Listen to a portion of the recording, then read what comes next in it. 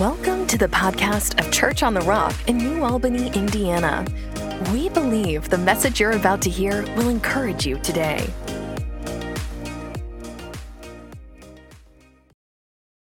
Hey, if you got your Bibles with you, let's turn over to 1 Thessalonians 4. We're going to start a new series today. We're going to start in 1 Thessalonians 4 in verse 13. So, we're starting this new series this morning. We're going to title it Grieving with Hope. And we're going to start here in 1 Thessalonians 4 and verse 13. And I want to read this. It says, "And now, dear brothers and sisters, we want you to know what will happen to the believers who have died, so you will not grieve like people who have no hope." And this is a theme verse for this series. Notice what it says. "So that you will not grieve like people who have no hope." So he's saying that you need to be someone who does grieve, but you grieve with hope. Here's the next verse. "And since we believe that Jesus died and was raised to life again, we also believe that when Jesus returns, God will bring back with him the believers who have died." So today I'm going to start this new series about grieving with hope, and I know to start this series, you're probably feel a lot of excitement. I've been waiting on Pastor to do a series on grief. I've been believing for this. But you know what? Messages like today, sermons like today, are really the sermons that change people's life. Because it's real.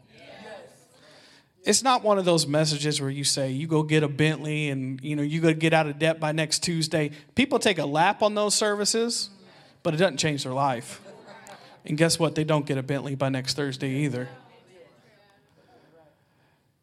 But messages like this, they could be a little somber, a little sober, but it's real life. And it can help you if you listen today. So I have a lot to say. Not just today, but the next few weeks. So I want you to be as leaned in and as responsive as you can be. I'm probably not going to shout too much today, but who knows what will happen. But I just want to talk out of my heart and just from some study and research as well in personal experience and talk about grieving with hope. But if you're taking notes today, the title of my message this morning is, "I'm hurting, but I'm healing." I'm hurting, but I'm healing. So we read this passage a second ago out of 1 Thessalonians, and it says, we are not those who grieve without hope. Amen. Believers, we are supposed to grieve when stuff happens, but we don't do it without hope. There's a difference between us and non-believers. There at least should be. Because when stuff happens to them, they're hopeless when they grieve. Because there's no guarantee of resurrection in the future. There's no guarantee that they're going to get back what they lost. But in Jesus, there's always a guarantee that there's a resurrection in the future. And not just for a loved one, but for everything. God can restore it. God can redeem it. God can resurrect it. If you lost it, God can give it back to you and give it back to you more than you had before. So we can grieve with hope. We're not those who grieve without hope. Now, some of you maybe today are doing fantastic, and that's wonderful. But the message I'm going to preach today is something that you might need in the future. And really, honestly, probably all of you do need exactly what I'm saying today.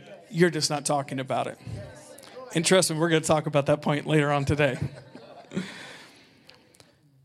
Now, let's start here. God wants you to be healed and whole, spirit, soul, and body. That's his will. In my opinion, most people, even believers, are not healthy, spirit, soul, and body. Most believers, I would say, they love God, they come to church, but a lot of times in their soul, which is their mind, their will, and emotions, and in their body, they're struggling. That's not God's will for you. That's not God's best for you that you're struggling and you're not healed in your soul and in your body. God wants you to be whole and well, spirit, soul, and body. There's a reason I feel like a lot of people aren't well in their soul and their bodies because nobody at church talks about these things. So how many know if you never get to the root of the issue, it's going to keep growing back? You could chop off as many leaves as you want, chop the fruit down all you want, but if you never get to the root of the issue, guess what? Next week you're going to have to get in the same prayer line again for the thing you got delivered up last week unless you get to the root of the issue. You're going to have the same struggle year after year after year unless you get to the root of the issue. And the reason I think a lot of Christians don't get to the root of the issue is no pastors and preachers talk about real stuff. They don't. I'm not saying everybody. I know there's a lot of great real preachers. I listen to them on podcast. But a lot of churches don't. And if you keep it superficial, you'll never get to the root of the issues. I'm taking my time today. You still with me so far? I am right here in my notes. Okay? I'm one line under the scripture so far. But I'm going to take my time. We got weeks to talk about this. The next thing I want to say before we get started is this. Because I love what Brother Les said. And this is what I'm doing. I'm dismantling your wrong thinking this morning. I didn't know I was a mind ninja up here. Dismantling people's wrong thinking. I appreciate that, Brother Les. That's what I'm trying to do. I'm trying to get you, this isn't right. Stop thinking this way. Now this is right, and this is true from God's word. So here's something. Because we're talking about grieving with hope. And we're really going to dive into this today. Here's something we need to know as believers as well. God gave you your emotions and feelings. And we in the church world need to get over it and stop acting like your feelings and emotions aren't real. All right. It's quiet in this Methodist church. Dare I say, including faith people, which we are, since we emphasize faith over feelings so much, we ignore people's feelings and emotions, and they're not really healthy, and they're just pressured into acting like they're in faith when they're really not. Now, if you got it, and you're in faith. But if you don't, there's a lot of people struggling with their feelings and emotions. And since so-called faith churches won't let anybody even vent about what's going on in their life without the confession police coming out and beating them over the head. Nobody can actually deal with real stuff in their life because you got a church full of faith people with no compassion, no empathy, and acting like they have no feelings and emotions of themselves. Listen, God gave you those feelings and emotions. It wasn't the devil who gave you those. Just to clarify that, the enemy did not give you feelings and emotions. God did. Now, the enemy can try to twist those and manipulate those, but feelings and emotions is something from God. Okay. We are right here, right now. Now, why am I saying these things? Because we need to get the wrong thinking out and the right thinking in. Dismantling wrong thinking. That's what we're doing, Brother Les. So, if God created you in his image and likeness, he has feelings and emotions. God does. The Bible says he does. The Bible says that God laughs. God can be grieved. God can be angry. Look at the Gospels. Jesus is God in the flesh. And when Jesus walked this earth, he lived as fully God and fully man. And you see that Jesus loved people. He showed compassion to people. He was joyful. But that same Jesus, notice, experienced all his emotions without sin. And he got angry, and it wasn't sin. Jesus. That same Jesus, in the scriptures it says Jesus wept and he cried. He was grieving over someone who lost their life without sin. So this idea that If you have any feelings and emotions and express those that you're wrong and in sin, it's not true. Jesus himself, God in the flesh, sinless, absolutely, laughed, cried, got angry, was joyful, was peaceful, was full of love, experienced all the human emotions that we do without sin. So it's not sin to have emotions and feelings and even express those emotions and feelings. Now there's a difference though, because we need to express it in a healthy way. Now, I know I'm taking my time to set up what I want to talk about today, but I need to. Because I think a lot of people go to two different extremes, or they're in two different extremes when it comes to feelings and emotions. The first one is this.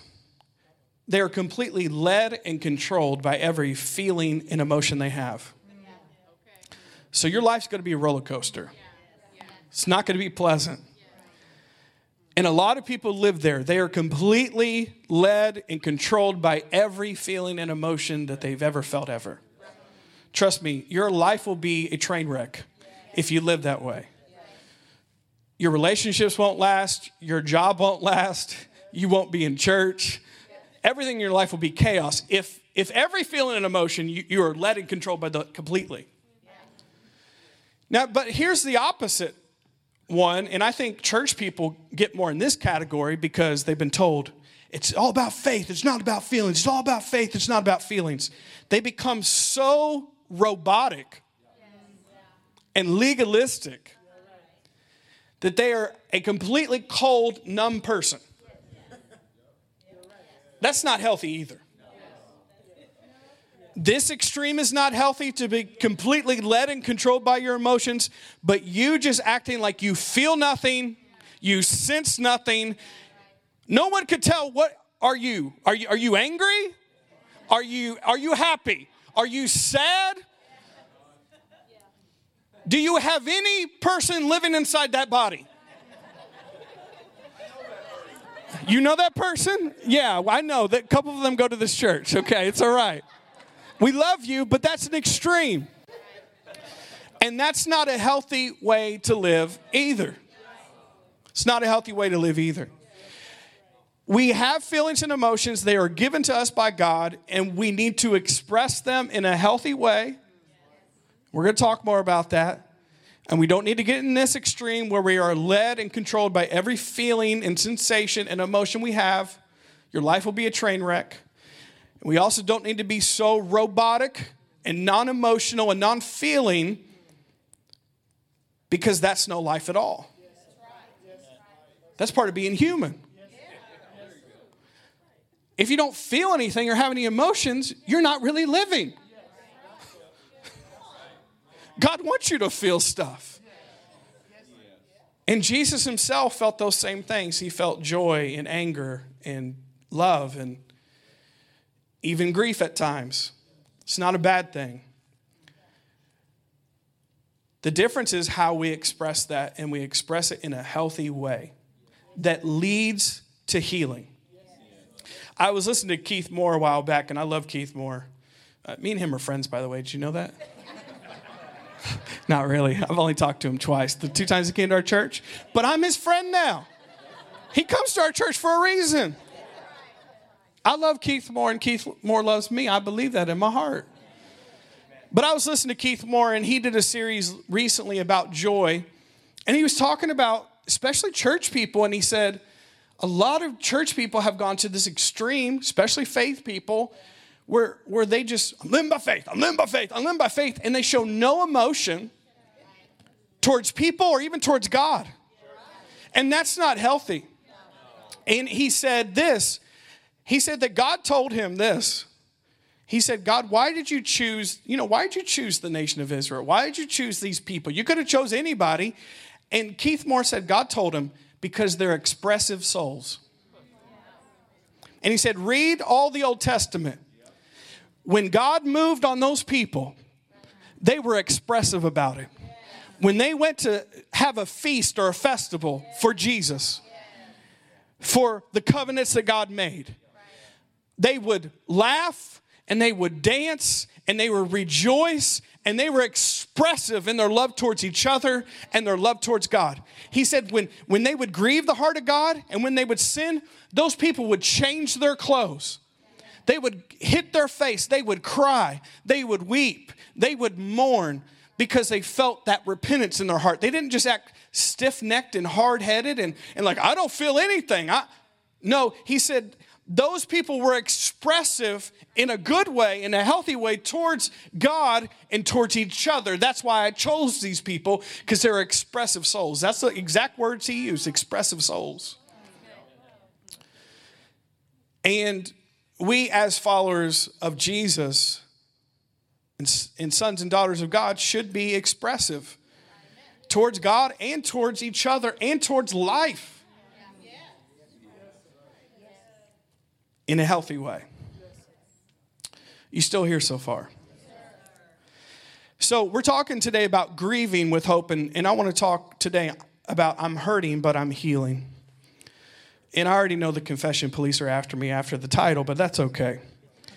I'm the pastor, so.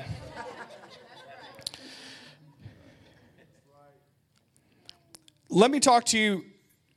We're going to get down to the real details about grief. But I wanted to share this because I know a lot of you have experienced things like this, and sometimes people haven't talked about it.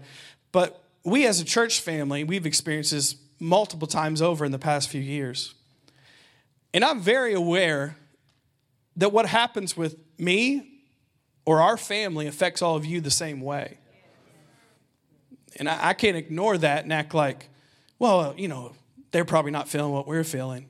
No, well, if your family, when mom passes away, that's your mom passing away. And for us to ignore that is not right. And I want to help you as your pastor today. And how about we just help each other through this season? Let's just do that. Let's just help each other. Because you need it now, but trust me, there's going to be a lot of other situations in your life that you need this exact message. So first of all, let me just give you a quick definition of what grief is.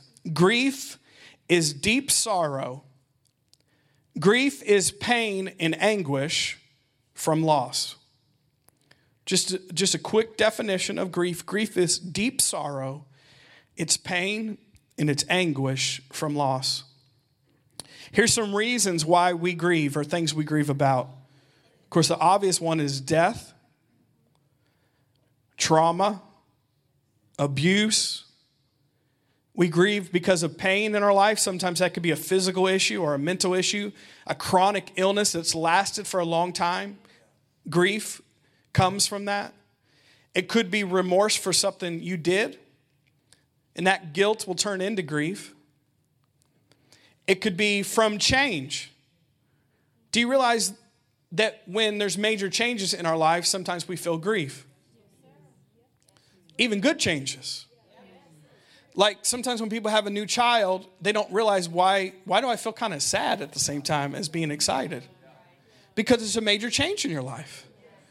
And you feel grief not because you lost something, but you lost your old life that you had before that. Sometimes when people get married, they feel the same thing. They feel excited, but yet they feel sad because your old life's gone and you got a new life. It could be when you move into a new house. You feel excited, but you also feel kind of sad because you don't have your old house anymore. Just even stuff like that, we don't realize why we feel the way we feel. What's grief? And we need to deal with that in a healthy way. They said that because of COVID-19, all of us collectively in this entire world is experiencing some level of grief right now. Because the old life we used to have is gone. COVID-19 literally told the whole world, you got to stay in the house. Can't go to work, can't see your friends, can't go to holidays. And we all experience that as an entire world. A lot of the feelings we're feeling even today are left over from that because it's grief, sorrow, anguish from loss, because we're living in a different world than we lived before COVID-19. Is this okay so far? We're just going to call this group therapy class. This is what we're doing here on Sunday mornings. We need to talk about this because this is where people really live. So I was thinking about this as well. So we talked about what is grief and why do we grieve. But I was thinking, why is grief so hard? And it's so weird for all of us. It's not like other things you can put in a nice clean box. Grief is not like that. Grief is something that you could be doing fine and you get hit upside the head with grief on a drive home when you weren't even thinking about anything. You could be doing great and then you're out with your friends and suddenly this sadness comes over you and you feel grief. You can't put grief in a box. It's unusual. And I was thinking, but why is it so hard for human beings to grieve? Why is grief so weird to us? And it's not like black and white, and it's not so clean you can just put it in a box and like, okay, I'm over it. You know why? And I talked to Dad about this earlier in this week. Because we as human beings were never meant to die. And we were never meant to lose anything. God's original plan in the garden was that Adam would never die. And he would never lose anything. So we, being under sin and under the fall of that sin, all these thousands and thousands of years later, it's hard for our human bodies and minds and hearts to process grief because we were never designed to ever lose anything or to even die or experience other people dying. And that's why it's so weird and hard for us to deal with because that was never God's plan. Sin made that happen. That's why you can't just put it in a nice clean box. Can I go a little further?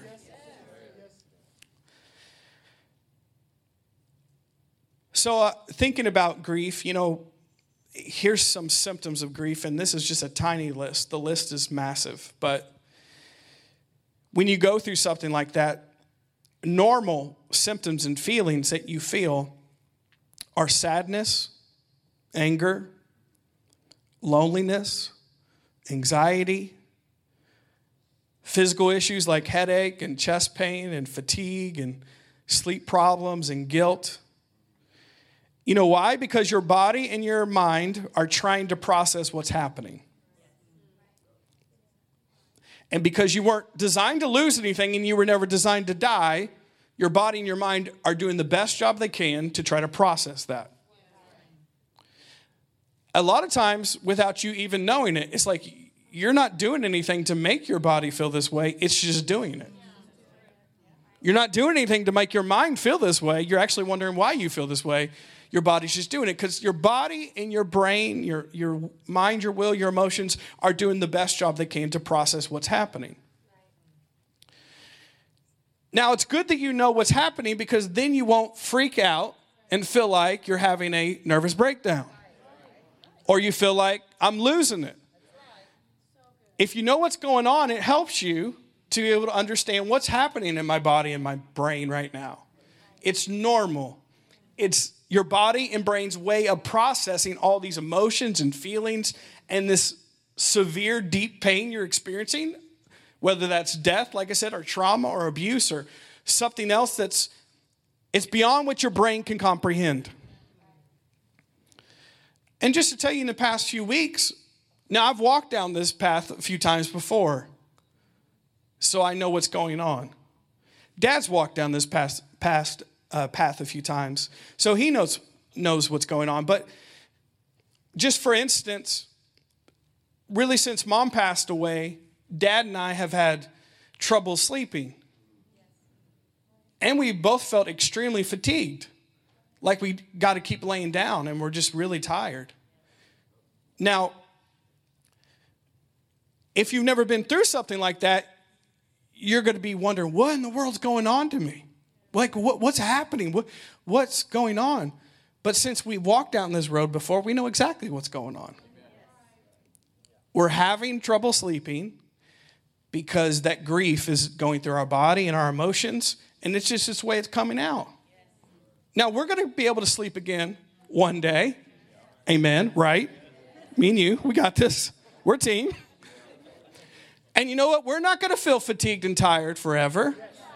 And we're not going to always feel these same things. It's just our body and our brain's way of processing these emotions and feelings. Now, by me saying everything I'm saying does not mean I'm not a faith person.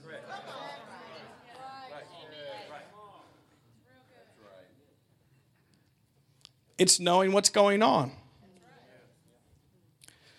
So, you have to know what's going on.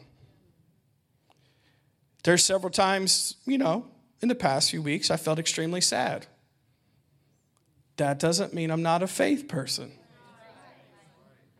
I don't go around telling everybody, I am so sad and depressed. There wouldn't be something wrong if I needed to share with somebody, and we're going to talk about that later. But I know what's going on. I'm not freaked out about it. I'm not scared about it. I'm not thinking, oh my gosh, what's going on with me? I know exactly what's going on with me.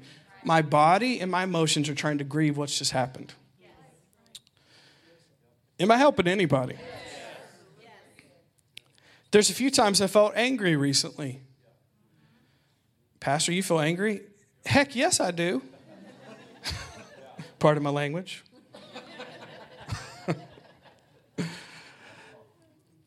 I'm not angry at God.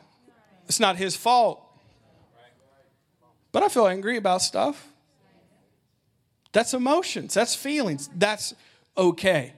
It's what you do with that and how you express it is the key to getting help and to getting whole and to heal. I know I'm going super slow today. Is this okay? But I felt angry. And and I feel angry for a lot of reasons. I feel angry for, I told you this is group therapy. You okay with this?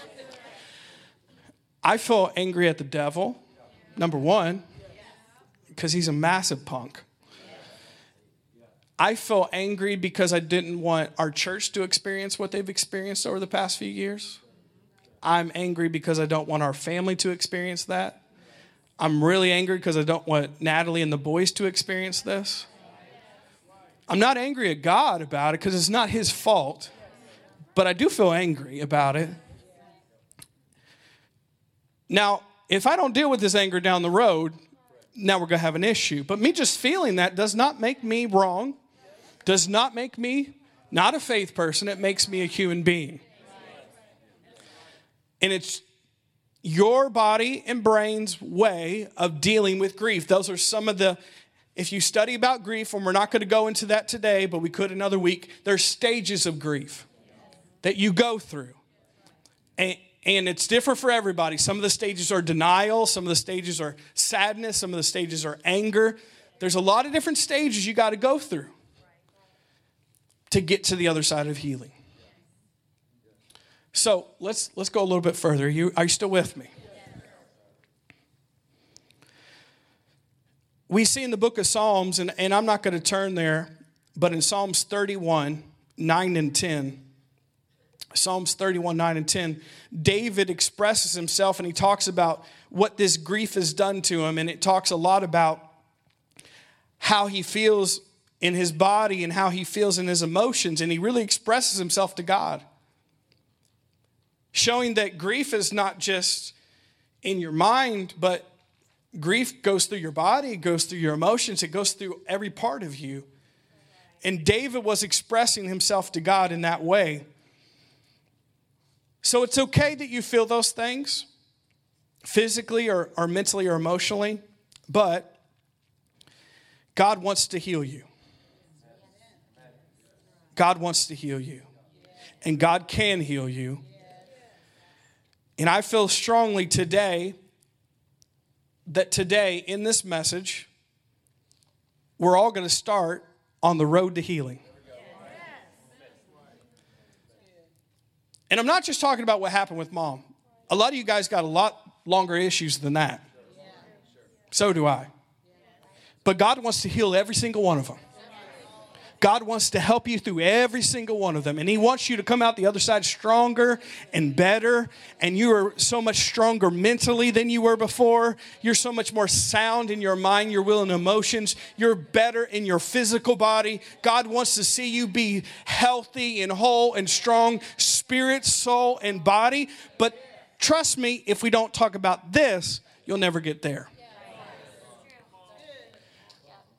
But a lot of people, these aren't the fun messages, Pastor. I don't want to hear this kind of stuff. No, but you need to. Now, why do we get uncomfortable about these messages? Because I'm pushing on something that there's an issue in. Don't talk about that because I have that issue. But we need to talk about it. So here's the next step. So when we experience grief from any of those things and we start feeling in our body and in our emotions and in our mind, all these symptoms of grief or pain or trauma or abuse, what do we do next? Well, it's human to do this next step. And this next step is called, we are going to look for something to numb the pain that we're feeling. We're going to look for something that's going to make us feel better. The world would call that we got to have something that we can cope with how we're feeling and the pain we're experiencing. We all have coping mechanisms to deal with the pain or the grief or the abuse or the trauma in our life. And a lot of times we choose unhealthy things because they're easier to turn to than doing the deep work of healing with God.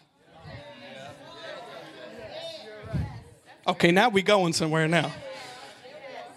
So I just want to give you a few of these because some of these church people do. We always get mad at the world, like the world's doing this. Like, well, church people turn to the same unhealthy things that worldly people do. It's no difference. But why do we do it? We do it because we're trying to feel better. We're trying to numb the pain and grief that we're experiencing. And actually, if you recognize that, you would be more compassionate to believers and non-believers alike for whatever their addiction is, because there's a root behind why they're doing what they're doing. And the root behind what they're doing is there's real pain and there's real hurt that hasn't been resolved. That's why they're doing what they're doing. It's not just out of pure evil. Now, they can become pure evil going down that trail, but they start there because there's real hurt and real pain, and no one has ever told them that God wants to heal them. So what alternative do they have? For most people, it's like, I either got to do this or I'd rather die. Is that real in people's life? So here's some coping mechanisms that we do when we experience pain or grief. We turn to alcohol or smoking because we want to numb the pain, because it temporarily makes us feel better. We could go to prescription medicine or pain medicine to numb the pain. It's amazing how there's people in certain parts of the country who do a certain drug and they're put in prison. Oh, I'm about to preach. But there's plenty of housewives in the suburbs who have prescription medicine that they're taking more than they should. It's just a drug. You got it from the doctor. You got it from the doctor on the street. A drug's a drug. And you're both taking it for the same reason. Because you got pain and you got grief and you got real issues in your heart and in your mind and your body, and you haven't let God heal you yet. Some people don't even know there's healing available, so they're like, this is all I got. Now here's an acceptable one, food. There's a reason we call it comfort food. You know why? Because it makes us feel better temporarily. Temporarily, keyword. White Castle, that's like a 10-minute temporarily. Some are quicker than others. But why do we eat junk food, fast food, comfort food? Because they put lots of chemicals and junk in that food to make you feel better. And it makes you feel better temporarily. Why do you eat Haagen-Dazs over kale chips when you're sad? There's a reason. Because ice cream makes you feel better because it's comfort food.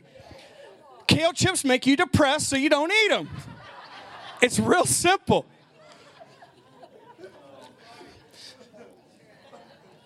But in the church world, food is an acceptable comfort for people. It's amazing how, I really got to get going here. It's 36 minutes so far. It's amazing how, if you look in the book of Proverbs, Christians go hard on drunkenness, but drunkenness and gluttony are always in the same scripture. But they selectively only talk about the alcohol part in church, but not the overeating church. And then after, go to the fried chicken dinner at the church lock-in. You know what I'm saying? We won't have alcohol, but we go eat fried chicken afterwards. But why are they together in the scriptures? Because both mean you're out of control. Drunkenness and overeating both means you're out of control. Now, I'm talking for personal experience because my eating habits are horrendous. They are. They're not good. They're not what they should be as your pastor. But I even got to ask myself, why am I doing that? I say it's convenience. That's my excuse I would give to people. I'm eating this because it's convenient. I got kids. I'm always on the go. But what if it's a deeper issue? It's not just convenience, it's actually comfort. Okay, I'll get off that. I know you guys are already going to Golden Corral afterwards. I already know that. It's all right. You'll be a doer of the word next week. I know. You got it. You're good. Here's another way we cope. We go buy stuff. There's nothing wrong with buying stuff. God wants you to have stuff. But, you know, when stuff happens, you're like, I just need to go buy a new purse and that'll make me feel better. You know how long that'll make you feel better? A few hours. And then you're depressed again. Why? Because that's not getting to the root of the issue. I just need a new car. You'll like it for a few weeks and then it'll get old. Because you're not getting to the root of the issue. Here's some other coping mechanisms. Media. That could be social media. That could be Netflix. Our culture literally drowns ourselves in media. Constantly. And it's not because you're healthy and want to be connected to other people. It's not. It's because you're lonely and you're hurting and you're desperate. And if I keep Netflix on all night and I go through all the seasons of The Office, I won't have to think about the pain in my life. Why do people binge watch? Now, that's a common phrase. Why do people binge watch on Netflix or Hulu or Disney Plus or Amazon or whatever? Why did they binge watch stuff? If we were binge eating, it would be unhealthy. If we were binge drinking, it would be unhealthy. We're binge watching because there's a deeper issue. It's not just because you're interested in the show. It's because you're trying to drown out and numb out the pain and grief you're experiencing in your life. I'm just going to hit everybody before we're done here. Here's an acceptable Christian one that a lot of us do. We just get super busy. And we just work and work and work. Now, I'm guilty of this one as well. I have a hard time shutting it off. And really, when things happen in the church or in our family and in our lives, I actually feel like adrenaline start moving in me because I feel like I'm the leader. I'm responsible. I can't turn it off now. I wasn't going to turn it off anyways, but I definitely can't now. Because my family needs me, or church needs me, or this person needs me. So we go that way. And if I stay busy 7 days a week and I never turn it off to nighttime, and when I do go home at nighttime, I turn on Netflix, I'll never have to think about this. But a lot of us do the same thing. Why do you work crazy hours when you don't even like your job? It's not just for the money. You're trying to avoid something in your life. Maybe you're trying to avoid your family. You're trying to avoid your feelings. You're trying to avoid a lot of things. Now, God wants you to work, but there's healthy ways to do it and unhealthy ways to do it. But all those are temporary reliefs for pain, not leading to healing. I feel like we're getting somewhere today. Do you guys feel that? Well, Pastor, I'm not supposed to feel. Yes, you're supposed to feel that. We're going somewhere. Now, here's another thing that we do when we experience deep pain. I think a lot of us do this.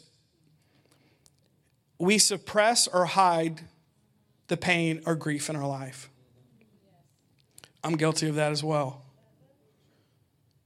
A lot of times it feels easier to not deal with it.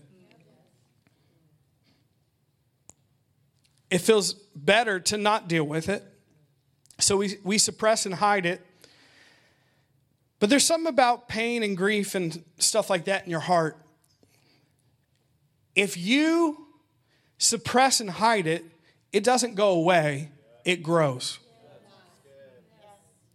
And it will continue to grow the more you suppress it and hide it in your life. The thing about that deep grief and pain or trauma, whatever's in there that you haven't dealt with, is it has a way of coming back, but coming back worse than it was before. And usually at a time that you wish it didn't come back in. And it will come back as sometimes physical issues. You're like, I don't even know why I feel this way physically. Well, you never dealt with that grief and pain in your life. Well, why I just started feeling anxious and depressed and angry, and I really don't even know the roots where this is coming from. Well, it's probably because you didn't deal with some ungrieved pain and loss in your life, and that's where it's coming from. But I want you to know today, God can't heal what you won't reveal. If you keep trying to act like it's not there, there's nothing wrong. Now, if you're being truthful and God has really healed you, then great. But for a lot of people, they're saying, I'm fine, I'm okay, and you know you're not. That doesn't please God. And that's not faith. God is a God who gives you your own will. And God will not override your will to come in and heal something that you act like does not exist. God can't fix a problem you act like that is not there. And so when we have pain in our life, a lot of us just suppress it and hide it, thinking it will go away. And it kind of does for a little bit, but it actually is growing. But understand this again. God won't heal what you won't reveal. And he can't fix a problem that you act like you don't have. I was thinking about this example, and, you know, if you would break your leg, which is a pretty dramatic injury, and you needed it to be fixed and to go to a surgeon, and you needed to be healed of it, if you acted like, I'm good, I'm fine, guess what would happen? Your leg's going to get worse and worse and worse and worse. But in the church world, that's acceptable. Because there's a lot of people limping on broken legs all the time at church saying, I'm good, I'm blessed, I'm a God-made billionaire. Blessed and highly favored? No, you're not.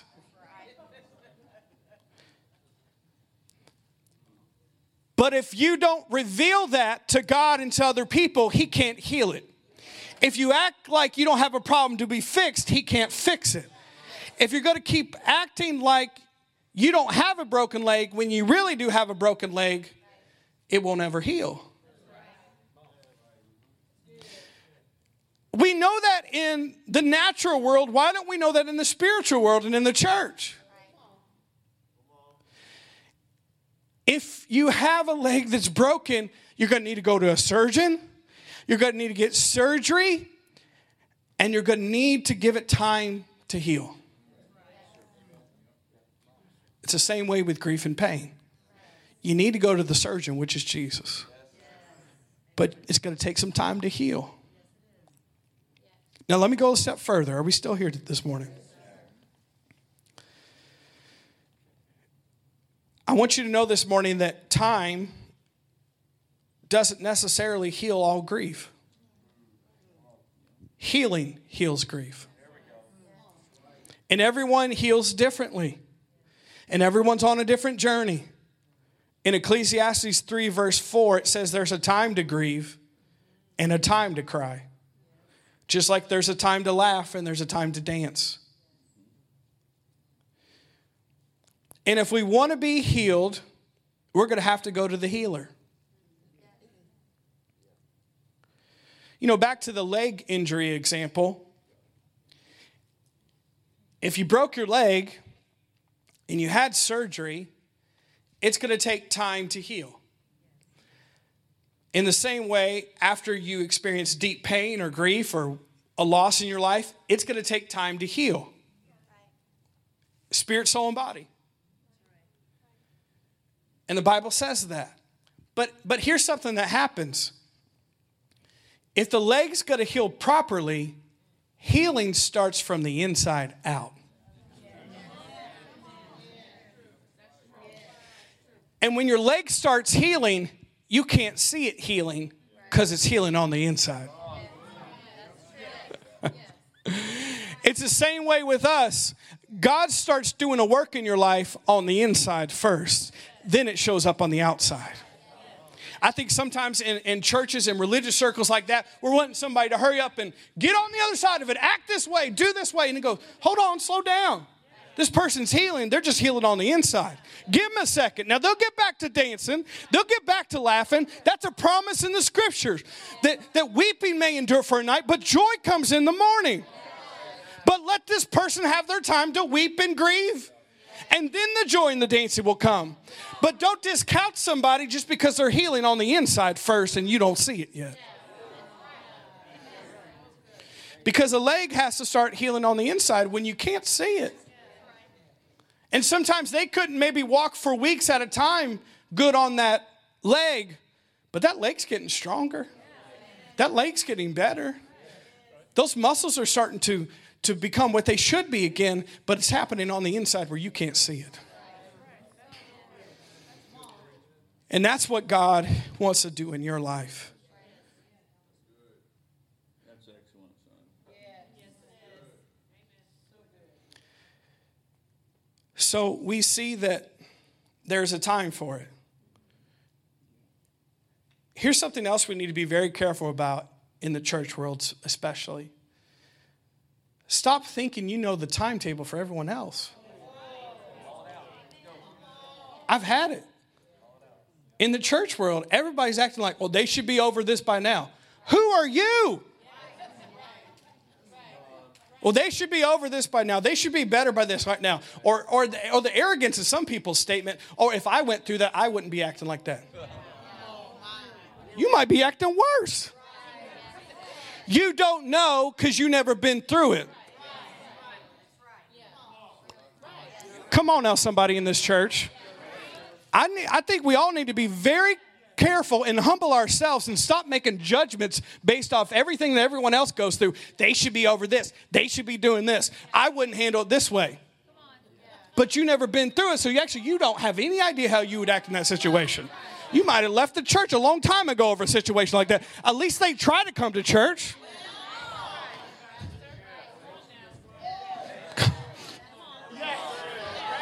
Yeah, you're not saying amen because you said that this past week. It's not right. It's complete arrogance and pride and not the love of God. You have no idea. You don't. You have no idea. And let me add this to it. I know I'm at 50 minutes and I got more to say. You got anywhere to go? Well, you're not going to Golden Corral now after this message, so. Core Life will be open later.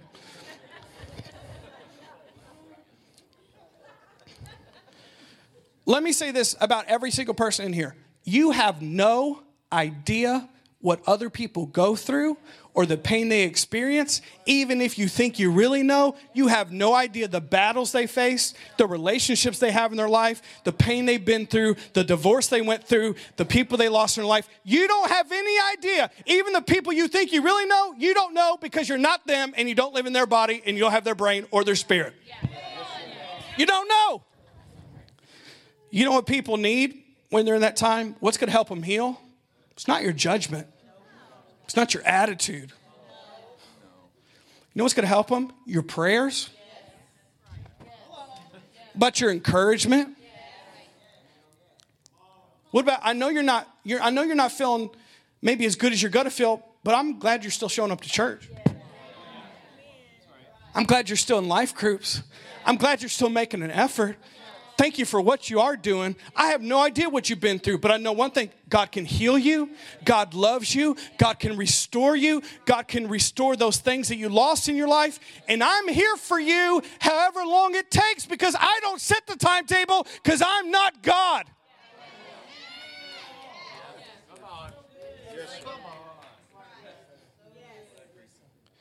But we want to rush everybody else with their timetable, but we want people to give us our time. Okay. Am I doing okay today? Okay, thank you for this.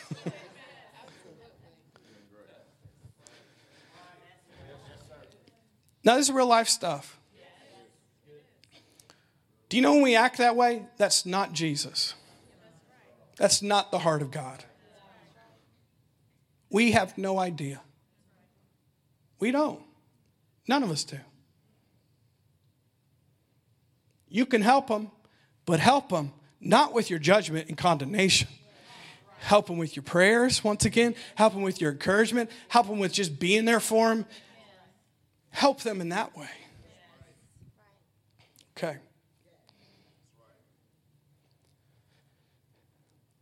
I have two things I want to close with today. You guys still here? I've said a lot today. So if we're going to get on this road to healing, which that's where we're on together, and we're starting that today. About not just what happened with mom, but it's bigger than that. You guys got issues beyond that. The first thing you need to do, if you're going to process the pain, you need to be honest with God. God can handle your honesty. It's church people that can't handle your honesty.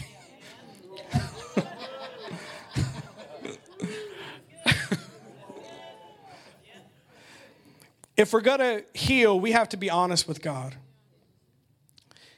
If we learned anything from the life of David, was he was a man after God's own heart. But if you read the book of Psalms, he let it fly. Unfiltered, uncensored version.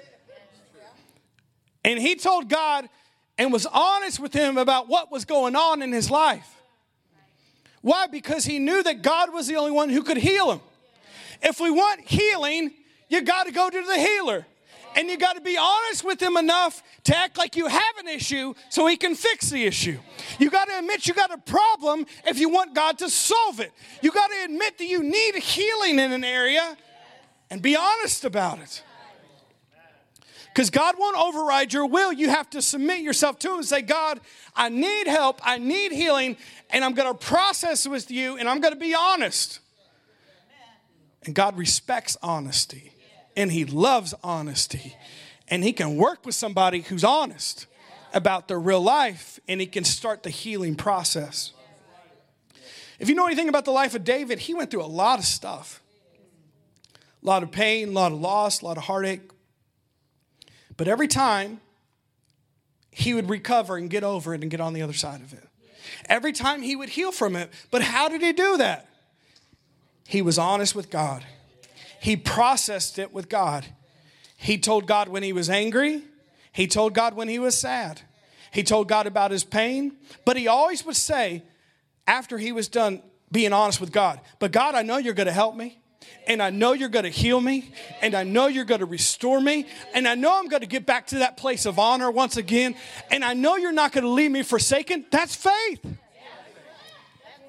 Faith is being honest to God about where you're at, but being faithful enough to say where you want him to take you.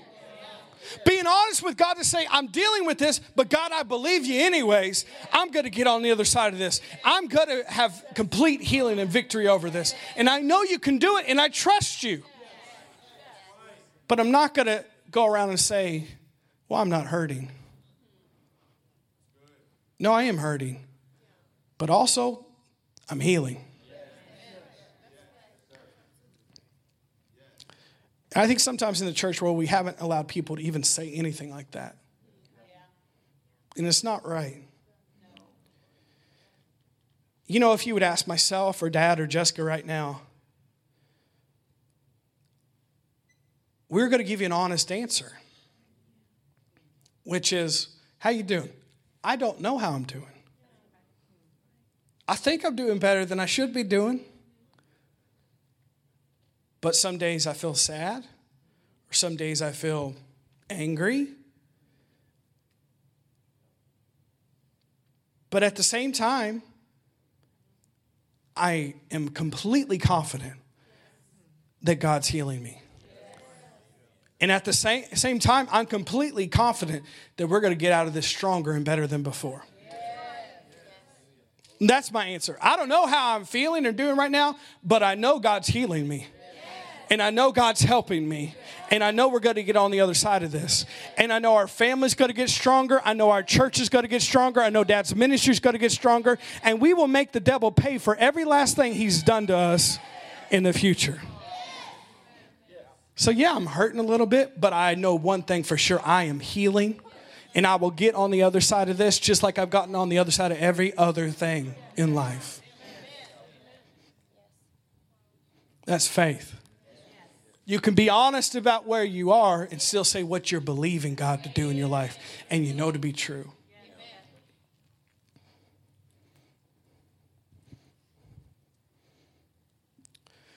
Are you here this morning?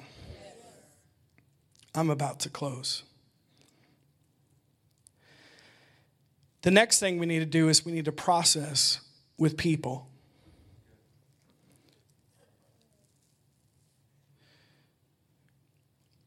You need to talk to people about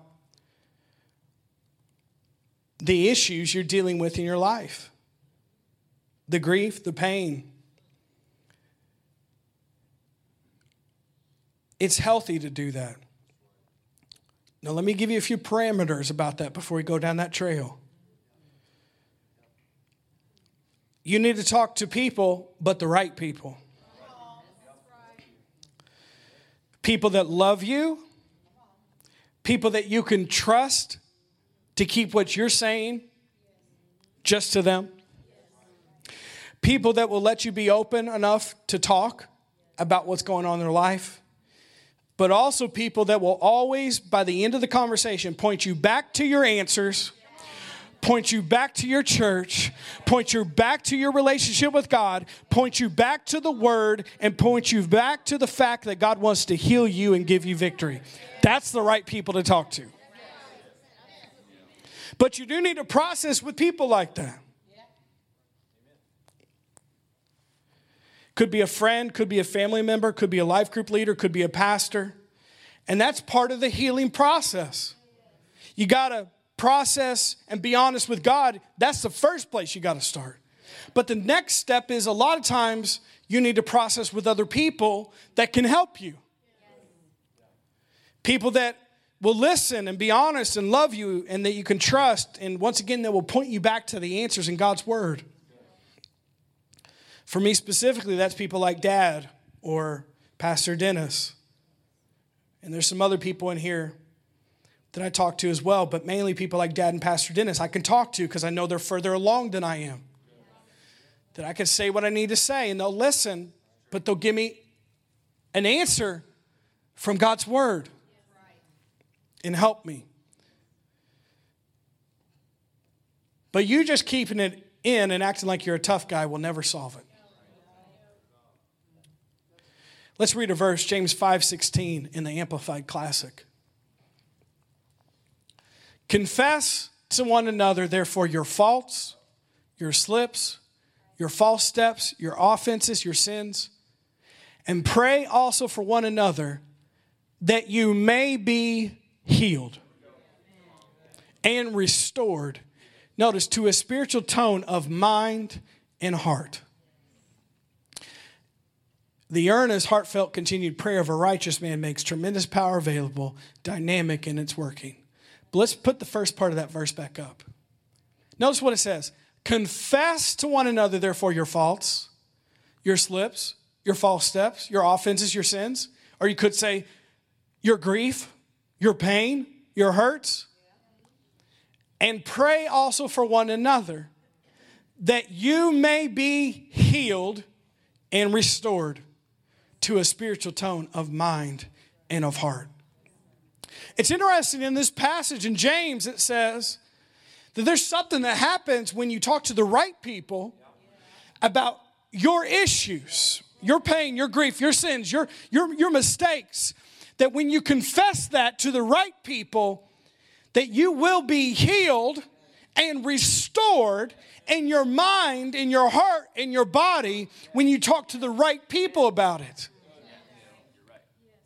And many people want to say, well, it's just God. Yeah, it is just God. You start with God. He is the healer, and you got to be honest with him. But God uses other people in our lives to help our healing and restoration come. So it's so important to understand that. And many times we act like confession to each other is something that we shouldn't do anymore. But the Bible says it's healing. You know, if you talk to other people about sin in your life or mistakes in your life, guess what? You probably wouldn't be doing it as much anymore. If you confess it to one another, you would be healed. If you talk to people about the grief or pain you experiencing, guess what? You probably wouldn't be going through that as much anymore because you got it out of you. And the right people can help you come to a place of healing and restoration. That's what this verse says. I'm going to end with this. You know, in doing some research about this, I was studying about grief and pain, and there's something that a group of doctors started studying in the early 90s. And you've heard of post-traumatic stress, right? These psychologists found out and coined the phrase post-traumatic growth. And they figured out, why can two people, I'm about to preach. Now, these are secular psychologists and doctors.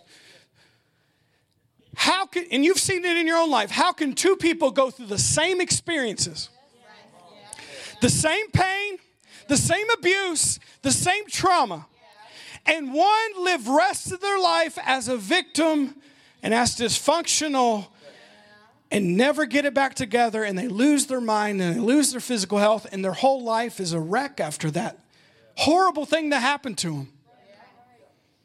And many call that PTSD, post-traumatic stress disorder. But then how can another person that had the same stuff happen to them come out of that situation and get stronger from it and get better from it and actually grow through that most traumatic, painful experience? There has to be some sort of difference. Because you've seen it in your life. I've seen it in my life. And once again, I'm not making light of any traumatic, abusive, and hurtful, painful thing in somebody's life. But these psychologists in the 90s coined this phrase, post-traumatic growth, that there can actually be growth that comes out of your deepest, hardest traumatic pain. And so they started putting a list together. What are the common denominators for people that get on the other side of these things and actually grow through it, get stronger through it, and end up helping other people through the same situation. One of the number one things they said is they had close community. They didn't do it alone. They had people they could talk to. They had life groups they could go to. They had a church family around them. They didn't live isolated. The people that lived isolated and kept it to themselves never recovered. But the people that had post-traumatic growth instead of post-traumatic stress, they lived in deep, rich family and community. And they did life together. Isn't that amazing? But let me read you one of the things they said. Many years ago, the social psychologist James Pennebaker conducted the first large-scale study of trauma survivors. His goal was to determine why some people experience suffering and are devastated, and others experience but seem to not only come through it, but on the backside, often they are more joyful and at ease than before. It's called post-traumatic growth. Pennebaker's hypothesis was the trauma for which their social stigma was harder to recover from than others' traumas. For example, he and his team researched sexual assault and suicide of a spouse, two forms of trauma where they anticipated people would feel shame. But listen to this. But they discovered their hypothesis was completely wrong. There was zero correlation between the nature of the trauma and the potential for recovery. It turned out the number one factor in recovery, or we would say healing, was whether or not a person had family or friends or community, and they had emotional support to talk about and process their pain with. I think James 5:16 already said that. And psychologists are now just admitting that and finding that out. Isn't that amazing? Post-traumatic growth. That's why James 5:16 says, confess to one another. Process with one another, the right people, that you may be healed and restored. And that's what I'm believing for all of us in this place. We're not going to live with stigmas of post-traumatic stress or depression or suicide and in the rest of these things. We're going to be those people that had post-traumatic growth. Post-grief growth. Post-pain growth. We are believers. We are victors. And I know that God wants to heal every single person in here of every deep pain, every grief, every hard place, every trauma, every abuse. We serve a God that is a healer. But if you want to be healed, you got to go to the healer first. You got to be honest with him. But then you got to go to other people that can help you. And when you confess to one another, you will be restored and healed. And all of us, we're not going to be known for the pain we went through or the traumatic thing we went through or the grief we went through. We're going to be known for the testimony of what God has done in our life.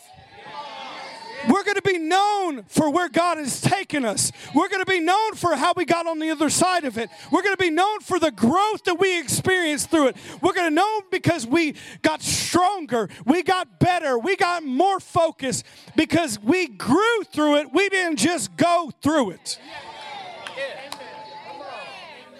That's going to be the testimony of our family, and that's going to be the testimony of every person in this church. Everybody's like, well, Church on the Rock, they've been through a lot. But Church on the Rock is going to live heaven on earth. Well, Church on the Rock has been through a lot. Yeah, because there was a devil that was trying to fight us every last minute, but we ain't stopping for nothing. And he's fighting because we're called to be a region-changing church. And we ain't stopping till the region has changed. So keep throwing stuff, and we go keep growing, and we go keep moving, and we're not going to be defined by the pain or grief or abuse.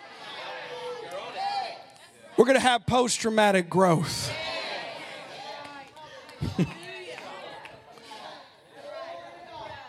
Church on the Rock, they've been through hell, they've been through that.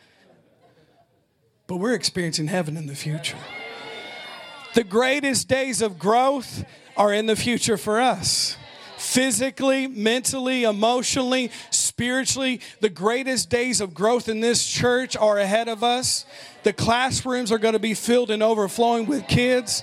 The upstairs is going to be filled and overflowing with kids. This sanctuary is going to be so filled up, we're going to have 2 services and 3 services and 4 services, and we're going to call it post-traumatic growth.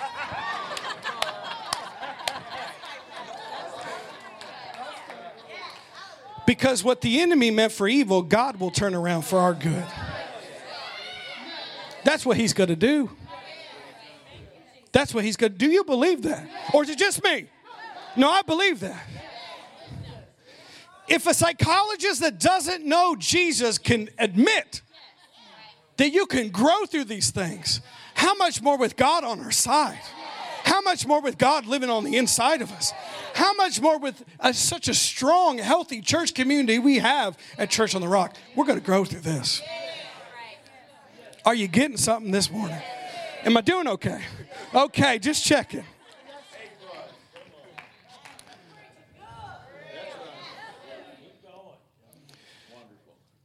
And I have one last verse for you. And Brother Daryl, could you come play with me real quick?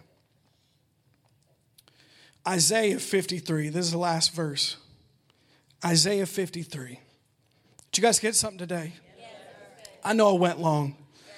I had to say, I didn't preach last week though. So I needed a few extra minutes today. I love this verse because we're talking about today is the start of our healing. Not just about mom, but anything. You know, as I've been talking, all of you are thinking about other issues of your life that you haven't dealt with. You're thinking about it right now. Those issues are the issues that God wants to heal. He wants to restore. He wants to help you. But you got to be honest with him. You got to be honest and confess to one another that you may be healed and restored. I love this verse. And I was thinking about this. We believe that God is a healer. We do. Every believer should believe that, but you know, just like Jesus took your sickness and pain, your disease, he took your grief.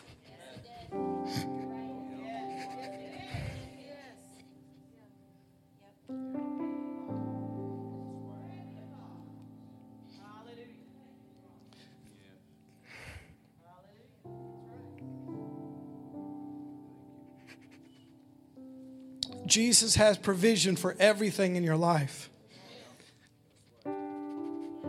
Everything that the enemy meant to hurt you and harm you, and everything that sin has done to you, Jesus has an answer for it. Spirit, soul, and body. That's what I believe. That's what the word says. Spirit, soul, and body. He didn't leave any part out of this redemption. And then we get heaven on top of that. But when Jesus went to the cross, he didn't just die for your sins. He didn't just die for the healing of your body. He died for your emotions, in your mind, in your will. He died for your grief and your pain. He died for the trauma you went through. He died for the sexual abuse you experienced.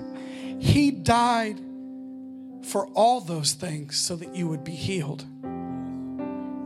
That you wouldn't be defined by that the rest of your life. But you could be healed and you can come back stronger from it and help other people that went through it. Am I helping anybody today? Isaiah 53:3. This is written about Jesus. It says he is despised and rejected by men, You know, I think of this sometimes. Sometimes we act like there ain't nobody that knows what I'm going through. There's nobody that knows the pain I've experienced. There's nobody that gets it the way I feel it. Well, there's somebody. It's not me. It's not even your life group leader. It's not your friends or family. Maybe they don't get it. But Jesus gets it because he went through it. Everything you experienced. He knows it and he experienced it as a man. Notice what happened to Jesus. Does anybody ever feel despised or rejected or sorrow or grief? Well, he dealt with it. He is despised and rejected by men, a man of sorrows, acquainted with grief, and we hid, as it were, our faces from him. He was despised, and we did not esteem him. Next verse. But surely he has borne our griefs. And we're talking today about grieving with hope. Jesus took your grief just like he took your sin, just like he took your sickness. He took your grief. And he carried our sorrows, yet we esteemed him stricken, smitten by God, and afflicted. But here's the good news. But he was wounded for our transgressions. He was bruised for our iniquities. The chastisement for our peace was upon him. And by his stripes, we are healed. Isn't that good this morning? Come on, can we stand up for a second?